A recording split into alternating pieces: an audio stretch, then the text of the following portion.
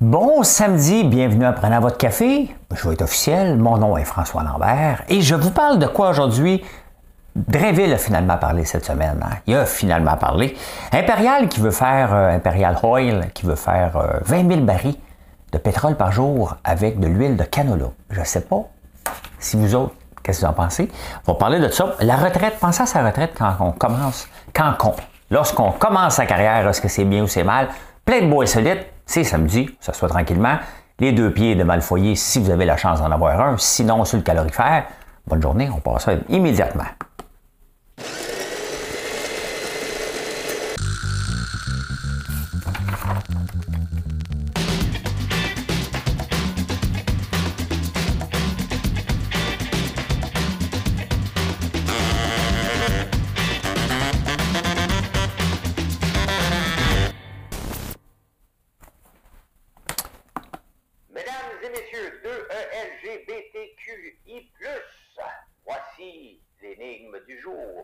Je ne sais pas si j'oublie des lettres quand je fais la nomenclature de tout le monde à qui je dis que c'est l'énigme du jour.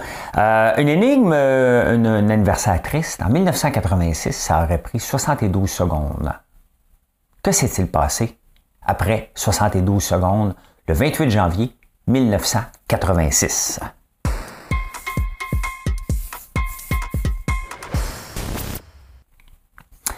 Avez-vous déjà eu une garde partagée? Moi, je l'ai eu pas longtemps parce qu'après ça, après ma séparation, les gars sont venus avec moi à temps plein. Mais à un moment donné, tu as la garde partagée et c'est pas toujours évident au point de vue d'autobus scolaire. Hein? Gérer les autobus scolaires. Ici, c'est gratuit. En Suisse, il y a encore la mentalité parce que tu sais, dans le temps que les parents se divorçaient, se séparaient, tu allais devant un juge, puis le juge demandait à l'enfant: avec qui tu t'en vas rester, toi? Fait que là, l'enfant est obligé de choisir, puis c'était une place. Les gardes partagées, là, ça n'existait pas tant que ça. Là. Bien, en Suisse, autant que c'est avancé là-bas, pas là-dessus. Fait que l'enfant est reconnu habiter qu'une seule place. Donc, tu as le droit à l'autobus gratuit, une seule place. Tu veux l'avoir une autre place, il faut que tu payes. Donc, c'est un cauchemar, surtout pour les pères, parce que c'est encore comme ça. La mère a la garde. Mais c'est ça, hein, l'autobus scolaire en garde partagée en Suisse. Ici aussi, c'est assez complexe, mais bon, on ne paye pas. Hein? Mais c'est complexe, on ne réalise pas des fois, les petits détails. Quand tu veux te séparer, tu regardes, il y a bien des affaires que tu oublies, que tu apprends sur le tas. Bien ça, c'en est un qui est en Suisse. En parlant d'autobus scolaire, j'ai fait les débatteurs cette semaine pour parler des fermetures d'école. Et j'ai appris que c'est les autobus scolaires qui décident s'il y a une ouverture ou non. C'est eux autres qui disent: moi, mes gars ne prennent pas la route avec les autobus. Tu sais, il va falloir revoir ça parce que je pense qu'on a la fermeture d'école un petit peu trop rapidement. On n'est plus au temps d'une paix. Et si c'est vrai que c'est les chauffeurs d'autobus qui décident, ben regarde, en campagne, on peut comprendre dans certains endroits, mais à Montréal et les places où les autobus de la ville roulent, c'est un peu inacceptable si c'est vrai que ça vient si c'est eux qui décident ou non. Hein? Hey, Imperial Oil, qui est en train de bâtir une usine de 720 millions, ce qui n'est pas tant que ça, hein, 720 millions, ben c'est beaucoup, là. Mais pour produire 20 000 barils de diesel par jour à base de l'huile de soya et de canola, hey, on devrait dire: hey, wow, c'est parfait. Le problème avec le diesel en ce moment, c'est qu'il en manque parce qu'il n'y a pas de raffinerie. Qui veulent raffiner le pétrole dur en diesel, tout simplement. Il n'en manque pas de pétrole, mais les raffineries, ça a coûté cher. Il fallait qu'ils se mettent au goût du jour puis à être au point de vue. Je checkais si ça enregistrait. Pour se mettre à niveau contre les choses anti-pollution, fait que les raffineries ont arrêté d'en faire, puis là, ben, on paye le gros prix. Donc là, on veut faire avec l'huile de canola et l'huile de soya. Le problème, c'est que l'huile de canola, sans raison, parce qu'il n'y avait pas de pénurie en 2021, ni 2022, est partie de 18 $ le 4 litres à 56 $. C'est énormément d'argent, ça. Hein? Là, il est redescendu à 47 $, à 53 $. Il est redescendu, mais il y a à peu près 10-15 ans, on a essayé de faire la même chose en insérant beaucoup d'éthanol dans le pétrole, dans l'essence, jusqu'à 10-15 %, pour être obligé d'arrêter parce que ça crée une famine mondiale. Donc là, en pénurie, est-ce que c'est le moment que le gouvernement laisse faire ça? Est-ce qu'on devrait empêcher d'utiliser les ressources? Il y a 10 ans, ça a mal tourné pour le maïs. Et là, techniquement, si on a monté le prix de 18 à 52 piastres, c'est qu'on est en pénurie. Donc là, on va utiliser pour 20 000 barils, c'est combien d'hectares qu'on va avoir besoin? Il faut se poser de sérieuses questions, là, parce que le but d'utiliser nos terres, en premier lieu, est de se nourrir. Donc oui, ça a l'air, hey, wow, ils s'en vont là-dedans, mais de l'autre côté, qui va payer le prix? C'est les consommateurs quand on cuisine tout simplement qu'on va encore payer le prix. Puis après ça, on va dire l'inflation alimentaire. C'est sûr, on la détourne pour faire autre chose. Hein? Des fois, il y a des entreprises qui c'est vraiment intéressant, puis je vous en montre quelques-unes régulièrement. Regardez ça, la Columbus Washboard Company. Donc, des planches à laver. Hein? Si vous pensiez que c'était terminé, bien, cette compagnie-là existe depuis 128 ans. Ils ont le monopole maintenant, ils sont probablement la seule compagnie à faire ça dans le monde. Mais il existe encore, ils en font 11 000 par année, des planches, surtout pour la décoration, puis les nostalgiques là, qui voudraient vraiment laver leur linge à la main. Mais ben oui, ça existe encore 128 ans plus tard. Ils lavent pas leur linge. Mais c'est intéressant de voir des compagnies, ils existent, ils le font dans le sol maintenant. Ils n'ont plus une grosse usine comme avant, mais ça a déjà été une entreprise extrêmement florissante. Mais quand même, vendre 11 000 planches par jour, ça en fait quoi, 30? Il faut en faire, ça va être 40 par jour, 40, 50. Quand même, c'est quand même un beau gagne-pain. Hein? Hey, vous savez qu'ici, les mois de mars, avril et mai, c'est le mois du sirop d'érable. Hein? C'est le temps de l'année, on sort dehors. Mais il n'y a pas juste ça. Hein? Chipotle, qui fait surtout des burritos aux États-Unis, prévoit embaucher 15 000 personnes dans les mêmes mois que nous, parce qu'en même temps que nous autres ici, c'est la saison du sirop d'érable, bien, aux États-Unis, c'est la saison du burrito. Hein? Avec les beaux temps, les gens vont dehors et mangent de plus en plus de burritos. Fait que c'est ça, hein? Mars, avril et mai. Si tu veux investir dans encore un crayon qui ne marche pas, je vais en avoir combien de crayons qui ne marchent pas, moi? Peux-tu avoir des crayons qui marchent, Caroline, maudit cheap? Ben voilà, hein, c'est en même temps que le sirop d'érable. Une carte de loyauté. Et ça, c'est intéressant, tabarnouche. Hein? Il y a une carte de loyauté qui est capable de détecter des pré-cancers aux ovaires. Bon, ça a l'air que quand un cancer des ovaires qui se développe, ben, des signes avant-coureurs, ben, tu vas prendre certains médicaments, peut-être. Là, je dis, je m'autant même pas en nommer un, je ne veux pas vous donner aucun indice, je ne le sais pas. Puis je ne veux pas dire, ben, tu prends 8 aspirines par jour, ça se peut que tu aies ça. Donc, étant donné que tu mets ta carte de fidélité, hein, que tu vas, mettons, chez Jean Coutu, Family Prix, name it, là, n'importe où ici, donne ta carte. Puis là, à un moment donné, l'intelligence artificielle, on s'entend? Parce que des fois, on mélange l'intelligence artificielle avec des calculs mathématiques, là. Si tu achètes ça, plus ça, plus ça, plus ça, donc techniquement, ça se peut que tu aies ça qui s'en vient. Hein? Donc, par rapport à en mettant ta carte de loyauté, on a la carte Inspire ici, on va dire, oh, mais tu aimes le vin souple et soyeux.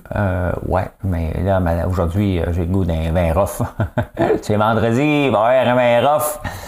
Fait que oui, les cartes de fidélité pourraient être utilisées pour te dire, viens donc voir un doc. Ça va être assez stressant, hein? Au lieu de te dire, tu as 5% de rabais, tu dis, tu reçois un email disant, viens donc voir un doc. Mais oui, on est rendu là, imaginez-vous. Hein?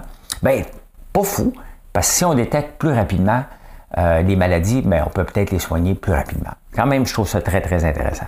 Au Québec!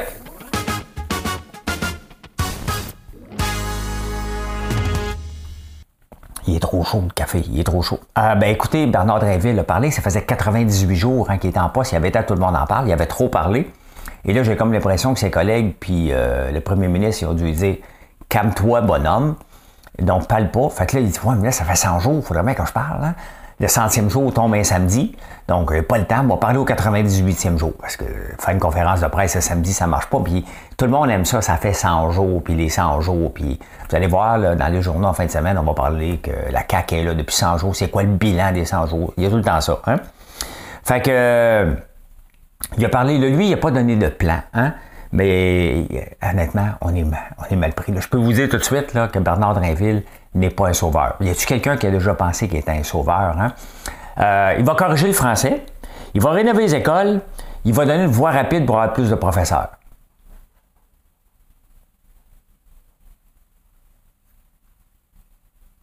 C'est le moment, hein? Pourquoi ça veut bugger, là? Ça m'énerve. Ça m'énerve, ça ne buguait pas avant, puis je ne sais pas pourquoi. J'ai beau repartir mon ordi. Ben, il n'y en aura pas de musique. Ouais, hein? Ben, ah bon. Alors, Bernard avait besoin de parler. Il veut corriger le français. Comment peux-tu corriger le français? Tu sais? Ben, c'est sûr qu'en partant, si tu fais un test d'histoire bourré de fautes, tu ne mérites pas de passer non plus, là. Mais corriger le français, c'est parce qu'il faut que tu l'écrives. Hein? Il faut que tu écrives du français pour voir si ça a de l'allure. Mais le problème, on part de loin, il ne pourra pas corriger ça, là. Hein? Rénover les écoles, à toutes les fois qu'on essaie de rénover une école qui coûte, mettons, 150 millions, ça finit par coûter 1 milliard, fait qu'on se tient des briques, là. Je ne sais pas comment il va faire. Il y a un méchant problème dans le système d'éducation, puis on n'a pas le bon gars, là. Il est arrivé à toutes ces phrases creuses. Toutes les phrases creuses possibles qu'il pouvait amener. Il y avait juste besoin de parler, puis quand on lit les journaux, on se rend compte que c'est un gars qui est vide un peu. Hein? Ben c'est ça, hein? C'est ça. C'est ça qu'on a nommé. On a pensé qu'on avait une super vedette, fait que, ben c'est ça. Consultation sur l'avenir énergétique d'Hydro-Québec qui va se faire au printemps. C'est Fitz qui va consulter, qui va être en charge. Fitzgibbon va être en charge de la consultation. Bon, là, t'asseoir dans le tour de la table, là, voici la voie électrique, la filière électrique. Avez-vous des choses à dire? Oui, parfait, la réunion est levée. C'est drôle, je vois pas Fitz en mode consultation. Et toi, qu'est-ce que tu dis? OK, oui, OK, des panneaux solaires. Oui, oui, on a la Caisse de dépôt qui investit dans un flop en... Sincèrement. Tu sais, des fois, on fait des affaires pour faire plaisir au monde. Hein? On va dire, on va consulter. Hey, et le gars, là, il a sacré dehors Sophie Brochu. Là. Tu sais, on s'entend-tu que c'est pas un gars de consultation? C'est un gars qui dit, moi, je m'en vais là, et il consulte pas. Là. Arrêtez, là. Tu sais, c'est... Sur l'avenir énergétique, on a besoin de barrage. On a besoin de faire une consultation sur l'avenir. On a besoin d'électricité, point final, si on veut être capable d'avoir toutes des autos électriques en 2035. C'est dans 12 ans. Il faut en bâtir une. La prochaine centrale, si on décide aujourd'hui, elle va arriver en 2038-2040 à peu près. Donc, il faut se grouiller pour faire quelque chose. Ce qui peut se faire rapidement, c'est les panneaux solaires. Mais ça aussi, il y a un prix à payer pour ça. Hein? Les espaces bleus, ça, c'est des petits musées qu'on va faire un petit peu partout. Hein? Ouais, parce qu'on aime ça, le panier bleu. Il y a l'affaire verte là, que je vous ai présentée la semaine passée, que j'ai déjà oublié, l'espace bleu. On est très, très bleu au Québec ouvert. Donc là, les petits musées ont été obligés de mettre un break là-dessus parce que le dépassement de coûts. Hey, ça vous tente-tu de signer un contrat avec un prix fixe avec le contracteur? Tu sais, c'est 50 millions, tu dis, ouais, OK, parfait, il n'y a pas de dépassement de coûts. Comment ça se fait qu'il y ait des dépassements de coûts? Parce que les entreprises savent comment jouer le jeu du gouvernement. Hein? Ils donnent quelque chose pour l'avoir. Puis là, ils me disent, si tout est correct, puis là, ils arrivent et disent, ah ouais, mais il y avait ça. Ah ouais, mais il y avait ça. Tu sais, à un moment donné, il faut que tu signes des contrats blindés, puis que les contracteurs qui veulent l'avoir, ben, ils vont être obligés de le respecter. Là. Tu sais, à un moment donné, c'est parce que les dépassements de coûts, c'est pas 5$, c'est pas 10$, c'est tout le temps de 37 millions à 60 millions. Tu sais, à un moment donné, là, dans le 23 millions, là, c'est comme si le 2x4 coûtait 4 fois le prix à un moment donné. Calmez-vous, là. Tu sais, calmez-vous. Moi, j'ai appris ça dans les journaux cette semaine. Les loyers, il y a la classe F qui n'était pas beaucoup utilisée. Quand tu construis une nouvelle place, maintenant tu dis le loyer c'est 1000$ par mois. Là, tu dis, ouais, ça coûte plus cher que je pensais. Donc là, tu peux le monter comme tu veux. Hein? Donc, les propriétaires, dans les 5 premières années, ajustent les logements comme ça. Et maintenant, ben, avec l'inflation et tout, ils en profitent. Donc, il y a des logements qui sont partis de 1200 à 1500$ d'un coup. Et il va y avoir du monde au tribunal du logement, là, parce que les augmentations, à part la classe F, sont assez élevées. Mais j'ai appris ça. Je ne sais pas si vous le saviez, vous autres. Moi, je ne suis pas propriétaire et ça ne m'intéresse pas. Donc, c'est sûr que je ne suis pas au courant de toutes ces affaires-là. Mais il y en a une couple qui vont grimacer parce que là, elle va être utilisée all the way. Hein? All the way. Tomber sur la tête. Tomber sur la tête. Il n'y a pas une journée sans que la moitié des journaux français sont remplis de la retraite parce qu'il y a un grand débat sur l'avenir de la retraite et ça va nous amener, nous autres aussi, à se questionner. Puis ça me fait questionner parce que dans un des articles que j'ai lu dans le Figaro, c'est marqué « Penser à sa retraite quand on est jeune est un signe précoce du déclin ». Et je vous mens pas, j'ai déjà été fonctionnaire, puis je n'ai rien contre les fonctionnaires fédéraux, c'était juste pas pour moi. Hein? Et je me suis laissé prendre à compter mes journées de maladie, parce que je travaillais avec un groupe de comptables qui étaient surtout au bureau du receveur général, c'était tous des vieux comptables qui venaient finir presque leur carrière au gouvernement là. C'était pas tellement stressant. Moi, je faisais la comptabilité des sociétés d'État. Donc, je compilais tout ça, puis les mauvaises créances. C'était ma job au gouvernement. Et je comptais mes journées, puis là, il me disait, prends pas tes journées, tu vas pouvoir prendre ta retraite. Puis à un moment donné, tu te fais prendre au jeu, tu dis, ben oui, il faut prendre ma retraite 5 ans avant, je vais avoir tellement de journées de maladie. Donc, tu travailles que pour penser à ta retraite. Mais c'est ça qu'ils disent en France, les jeunes, parce qu'il y a beaucoup de jeunes qui sont en train de manifester. Qu'on ait des gens de 60 ans qui manifestent, c'est comprenable. Qu'on ait des gens de 55, encore là, hein? Mais qu'on ait des jeunes de 20-21 ans qui s'en vont dans la rue pour manifester contre le changement de retraite de 62 à 65 ans, bien, il faut se poser des questions. Tu n'as même pas à peine commencé à travailler ton travail. Et pourquoi je peux en parler? Parce que c'était mon objectif, moi aussi, quand j'étais jeune, de travailler, mettre de l'argent de côté, de prendre ma retraite au plus vite. Je l'ai pris à 42 ans, c'était l'enfer. Donc, dans le fond, j'ai eu 2 périodes moins le fun dans ma vie quand je comptais mes journées de maladie. Puis là, je me suis dit, c'est pas une vie. Et quand j'ai pris ma retraite pour vrai, j'ai fait comme yeah! Wow! C'est pas ça que je voulais. Je pensais que c'était ça, parce que la vie, je pensais que c'était ça. Mais j'aime travailler, j'aime construire, j'aime développer des nouvelles affaires. Et mon cerveau, ben, je lisais plus. J'avais perdu l'intérêt, j'étais à la retraite. Donc, ton cerveau devient... Et c'est pas ça qu'il faut faire, au contraire. Et d'ailleurs, la plupart des gens qui apprécient leur retraite, hein, puis vous pourriez me le dire si vous êtes parmi vous, qu'est-ce que vous faites à votre retraite? Hein? Mais la plupart des gens qui l'apprécient, la retraite, c'est ceux qui ont passé une partie de leur vie au chômage. La retraite arrive comme « enfin, j'ai un revenu garanti maintenant ». C'est triste, là, mais c'est ça. Les autres trouvent que « wow, OK, j'ai un ajustement à faire » parce que tu ne peux pas ne pas être actif beaucoup. Tomber à retraite et être inactif, il faut que tu trouves quelque chose, tu trouves une passion. Mais souvent, on est mal préparé pour ça. Mais il reste que penser, chialer contre la retraite à l'âge de 20 ans, je sais qu'il faut la planifier, là. Mais descendre dans la rue pour dire non, vous ne montrez pas ma retraite de 62, 65 ans alors que tu as 20 ans et que la démographie change, c'est un peu, c'est pas une société en santé et c'est un peu ce que les chercheurs français disent, puis ils ont raison. Ils ont raison. Finance.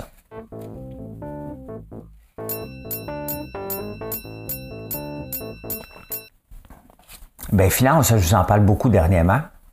Je vous en parle encore. Louis Vuitton, hein, c'est phénoménal, Louis Vuitton, ce qui se passe. Et pas seulement eux, c'est juste que Louis Vuitton, ben maintenant, puisqu'il est l'homme le plus riche au monde, sur papier, hein, on ne peut pas y arracher des mains sa valorisation de 183 milliards. Mais regardez les revenus de 2021 et 2022. Il y a Fashion and Leather Goods, donc tout le linge et toutes les sacoches qu'on achète. Augmentation en 2021 d'à peu près 30 milliards. C'était 31 milliards le chiffre d'affaires, c'est rendu à 41 milliards, donc une augmentation de 25% entre les 2 années. Le Selective Retailing, je ne sais pas c'est quoi, augmentation de 26%. Les montres et les bijoux de Louis Vuitton, et de toute la gang, parce qu'il y a Christian Dior dans tout ça, 18%, les parfums, augmentation de 17%, les vins et les spiritueux sont là-dedans aussi, 19%. Donc, tout ce qui est le luxe, Louis Vuitton, il touche. Et c'est spectaculaire parce que nous autres, en Amérique du Nord, on parle beaucoup des GAFA. Hein, c'était ça qui a fait augmenter nos portefeuilles. En France, ce sont les bougies, les choses de luxe comme ça. Mais c'est fantastique ce qui se passe. Bien entendu, ils attendent une année 2023 excellente. Pourquoi? Parce que les Chinois recommencent à voyager. Donc, c'est assez impressionnant. Et pourquoi que ça monte tant que ça?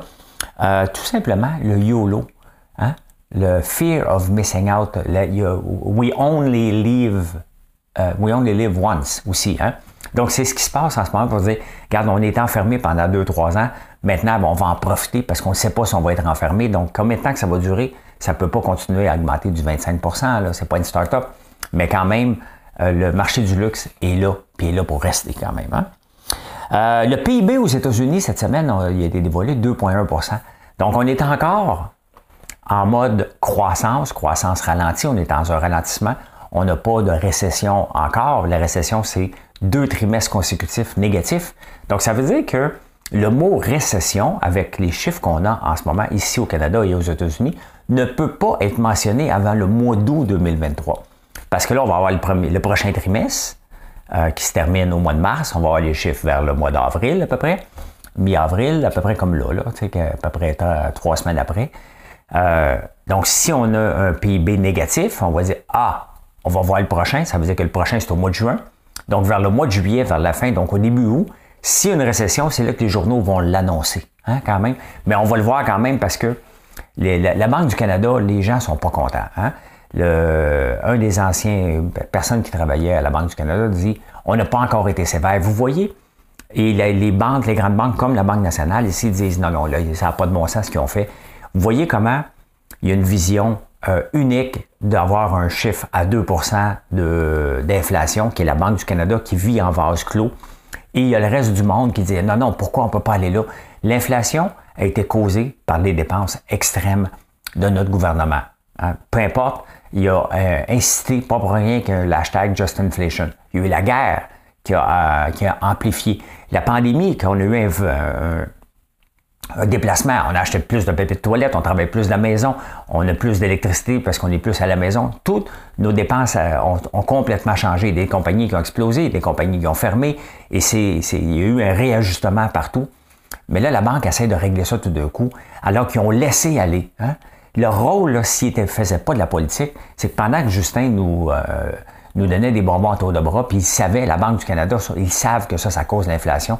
Ils auraient dû breaker tout de suite à ce moment-là. Ils ne l'ont pas fait. Ils auraient dû juste augmenter un peu pour dire, regarde, on s'en va vers là. Et là, ils l'ont fait cette fois-là. Je le répète, moi aussi, que c'est de façon irresponsable, puis ils vivent en vase clos. C'était pas à faire. On va voir ce que ça va donner, mais la beauté, c'est qu'on ne créera pas récession au moins avant le mois d'août. Ça ne veut pas dire qu'on va pas être dedans, mais on ne pourra pas le dire avant le mois d'août. Azur, les chiffres sortent. La Caisse de dépôt, qui s'est fait prendre dans Celsius, qui se fait prendre régulièrement, malheureusement, avec toute l'équipe de recherche qu'ils ont. On investi 630 millions dans une compagnie de panneaux solaires en Inde. Je vous en ai parlé, mais je vous en parle aujourd'hui parce que il y a d'autres chiffres qui sont sortis. Pendant que la compagnie est en crise, ils ont repompé 200 millions dans la compagnie. C'est 630 millions. Et ce qui est aberrant, puis ce qui est vraiment fâchant, c'est qu'on n'a pas de stratégie ici de panneaux solaires au Québec. On ne veut rien savoir de ça, mais littéralement, c'est l'éolien ou les barrages électriques. Et pendant ce temps-là, le bras droit, la compagnie, la Caisse de dépôt, qui fait des placements au nom du Québec, investit dans une compagnie en Chine qui fait des panneaux solaires. Puis en plus de ça, ça se trouve être une fraude monumentale et on va perdre probablement tout notre argent encore là-dedans, malgré qu'il y avait une équipe de chercheurs, qu'il y avait des gens qui n'étaient pas à la table et il y a des malversations, donc c'est un fiasco total. Alors, on investit dans des compagnies à l'extérieur du pays et pendant ce temps-là, on refuse de développer la technologie. Ce genre de choses-là me fâche particulièrement. Mais ça m'empêchera pas de dormir, là. M'empêchera pas de dormir, pas tout. Le retour de l'or. Est-ce que l'or est enfin une valeur refuge, comme tout le monde rêvait, parce que le Bitcoin ne l'est pas? Regardez la remontée de l'or depuis, ça c'est 1 an. Regardez depuis 5 ans, il est presque à son plus haut niveau. Il y avait eu 2071 au mois d'août 2020. Et là, il a frappé aussi en février, après le déclenchement de la guerre en Ukraine, il a monté. Il a baissé beaucoup, puis là, il est en train de flirter avec des nouveaux sommets. Puis si je regarde 25 ans, il était à la veille de flirter avec les plus hauts sommets jamais atteints. On parle de plus en plus qu'il y a une possibilité que ça allait même toucher 3000 $ l'once à voir, mais quand même, on est près du plus haut. Le plus haut est à 2071. On est à 1910 en ce moment. Donc, et ça monte toujours. Ça monte, ça continue de monter pour aujourd'hui, une petite affaire. Donc, intéressant. C'est drôle, les chiffres sur Google. Google a annoncé qu'ils mettaient 12 000 personnes dehors. Les chiffres sont sortis. Ils ont congédié sur les 12 000, il y avait 31 massothérapeutes sur le bras de l'entreprise. Tu sais, quand une entreprise va bien, il y a toutes sortes de petits gadgets, puis là, toutes les affaires, le fun, ils sont en train de toutes les couper, là, ça me fait rire. Il y avait 31 massothérapeutes, insolite.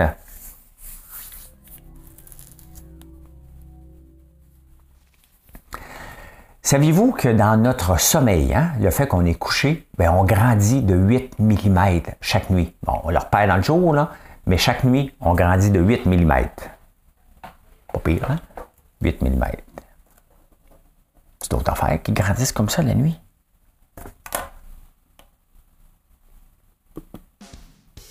Merci.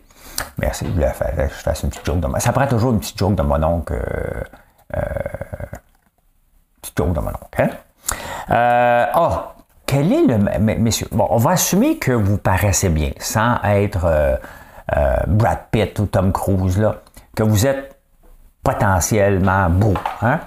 Parce que ça prend ça quand même à la base. Là. Quel est votre meilleur moyen pour avoir une femme? Maintenant, vous voyez une belle femme sur la rue, c'est fou, je lui demande son numéro de téléphone. Ça n'a pas de bon sens, je ne la reverrai peut-être plus jamais. Tes chances d'aller la voir, tu me donnerais-tu ton numéro de téléphone? Peut-être tu vas lui dire bonjour avant. Sont 9,2 %. Mais si tu as un chien, tu te promènes avec un chien, tu vois une belle femme, puis là tu y jases un petit peu, tu lui demandes son numéro de téléphone, 28,3 %. Donc, si vous voulez flirter, ça te prend un chien. Fait que, Marilyn, si tu me laisses, je m'en vais prendre des marches avec Zouvi. Zouvi, c'est le chien de mon gars. Tout à coup, je vais me promener avec. Hein? Hey, au Moyen-Âge, le poivre noir, le poivre de Jakarta, hein? Le fameux un super presque parfait que vous me parlez encore, était un item cher et il servait à payer le loyer et les taxes. C'est spécial, hein, parce que le mot salaire vient de sel. On était payé en sel il y a très, très, très longtemps parce que c'est essentiel à la vie et c'était une valeur, on avait besoin. Donc, les gens étaient payés en sel, d'où le mot salaire. Et là, j'apprends qu'au Moyen-Âge, ben, ils payaient en poivre. Donc, tu recevais du sel dans ta paye, puis tu échangeais ça contre du poivre pour payer ton loyer. Oui. Je ne sais pas s'il y avait la clause F dans ce temps-là. Hein? Hey, seulement 19 % des Américains versus 49 % des femmes, donc des Américains versus des Américaines, donc les gars et les filles, ben, dans une maison, c'est les femmes qui font les travaux ménagers à 49 % encore en 2023. Quand même, allez, go les boys, là, hein? Allez frotter le comptoir un peu. C'est parce que moi, j'ai un comptoir noir ici, hein? Et je conseille à tout le monde d'avoir ça. Pourquoi? Parce que chaque petite tache paraît. Donc, si t'as un comptoir blanc et tu as l'air propre, là, dis-toi que si c'était noir, il serait grattant en tabarnouche parce que moi, je passe mon temps de nettoyer. Fait que le mien, il est toujours propre. Hein? Ben, j'habite seul. Fait que c'est sûr que je m'occupe des tâches ménagères et autres. Hein? Le Canada, hein? Quel est le pays le plus froid au monde? Ben, je vous le donne en mille, c'est le Canada. Une moyenne de température, c'est sûr qu'on a l'Arctique, là, mais on a une moyenne de température au Canada de moins 7,14 annuellement. Moins 7,14 Celsius. Le deuxième pays le plus froid, c'est la Russie, moins 6,32. Donc, il va falloir se raviser lorsqu'on parle de la Sibérie. Je pense qu'il va falloir parler du Canada un peu. Après ça, la Mongolie, qui est à moins 0,5. Et tous les autres pays sont tous dans le positif. Donc, il y a seulement 3 pays qui sont dans des températures négatives. Et tu sais, ça me fait rire parce que quand les gens voient ça, il reste qu'on réussit à chaque année, l'année passée, 463 000 nouveaux immigrants. Mais quand tu regardes ça, là, est-ce qu'on penserait, nous autres, oublions la guerre puis la Russie, là, mais est-ce qu'on penserait aller vivre en Sibérie? La réponse est non. Et pourtant, le Canada est plus froid que la Sibérie en moyenne, hein, quand même. Hein? Sauf que les froids là-bas sont pas mal plus froids qu'ici. Regardez, les loyers montent, ça se peut que ça te tente de déménager. Fais pas affaire avec cette compagnie de déménagement-là. Ben, c'est bien parce qu'elle est en Angleterre. À monter, il y avait un sofa. Fait qu'il était coincé, il était plus capable. Tu sais, des fois, t'achètes, j'en ai un sofa comme ça chez nous. T'achètes un meuble, puis là, ben, les déménageurs arrivent pour le monter, puis ils sont plus capables parce que ça ne fit pas. Hein? Fait qu'eux autres, ils étaient coincés là dans l'escalier, ils l'ont laissé là. Merci, bye. Bye! Hein? Bonne journée, m'en va. Fait que...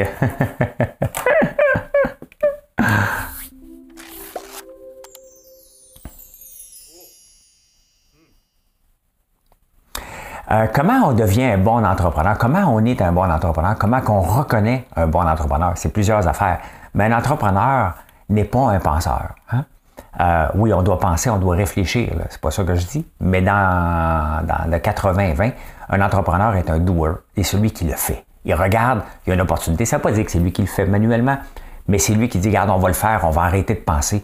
Et ça me fait penser à la phrase de Pierre Pellado, pas Pierre Carl, le Pierre Pellado, quand il est venu pour acheter Québécois, ben, il avait nommé un analyste pour analyser la compagnie, puis il a dit, finalement, l'analyste était revenu pour dire, ouais, ça vaut pas la peine, j'ai analysé tous les chiffres. Il dit, compagnie Québécois, l'achetez Clis!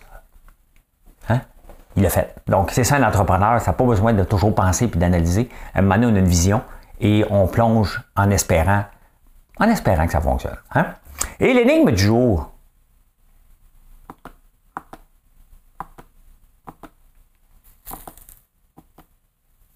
Ça ne veut pas marcher, mais je vais vous le donner. Ça me... Bon. Voici l'énigme du jour. Bien, le 28 janvier 1986, moi, je le regardais. Hein? Il y avait une professeure dans la navette. On a regardé monter la navette et à 72 secondes, ça allait exploser. C'était le Challenger qui a explosé. J'aurais pu parler aussi, le 28 janvier 1977, il y a Pierre-Éliott Trudeau qui avait dit « Si le Québec se sépare, je démissionne comme premier ministre du Canada. » Il y avait ça aussi comme énigme potentielle, mais j'ai choisi le Challenger parce que quand même, c'est très triste. Là. Fait que voilà. Hey, je peux dire ceci. Il ne veut pas me le dire, là, mais... Ben voilà. Hey, bon samedi tout le monde, j'espère que vous avez apprécié. Si vous n'avez pas fait de like, un commentaire, ben c'est le moment de le faire. J'apprécie, je vous souhaite une belle journée. Venez nous voir sur françoislambert.one. Je suis à la ferme aujourd'hui, si ça vous tente. Je suis là. Donc, venez nous voir à la ferme. Sinon, ben, venez me jaser sur les différents réseaux sociaux. Bye tout le monde. Bye. Pourquoi 2 fois bye? Hein? Un qu'une, c'est assez.